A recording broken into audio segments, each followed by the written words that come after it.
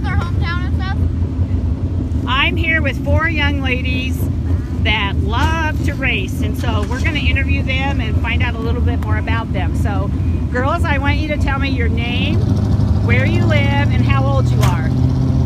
My name is Audrey Gerberding. I am 12 years old and I live in Rochester, Illinois. Hi, my name is Emma Sprouse. I am 10 and I live in Bloomington, Illinois. Hi, my name is Keely DeGroot. I am 10 years old and I live in Chapin, Illinois. Hi, my name is Cindy DeGroot and we live in Chapin, Illinois, and I'm 7 years old. Okay, awesome. So, I want you to tell me now a little bit about your racing career. How many years have you been racing and what kind of a car do you race now? Audrey? I've been racing for 5 years and I drive a winged Elocart 250cc dirt oval car. All right. I race a quarter midget, a bull rider, a quarter midget. Okay. And I've been racing for 5 years. All right. I race a box top and I've raced for, I have no idea. That's okay. I think 3. 3 years? I believe Okay. 3 years. And how about you?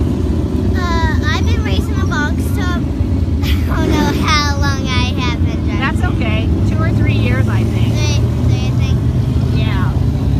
3 years, Mom says. 4 years. 4 and 3. All right, awesome, girls. So now, what I'm going to ask you is, what is it about racing that you really enjoy? Why are you racing and not playing softball? I enjoy racing because there's a little bit of competition and it gives you something to do. All right. I like racing because you get good competition and you can go fast. Okay. I like racing because you get to have some fun and make the new friends and wish them their good lucks and congratulations at the end of the races. Okay. I race because How's it make you feel when you race? How'd you get started? I got started. You thought about. What did you tell me? I think about it. You thought about it, and how's it make you feel when you're out there? It feels like I'm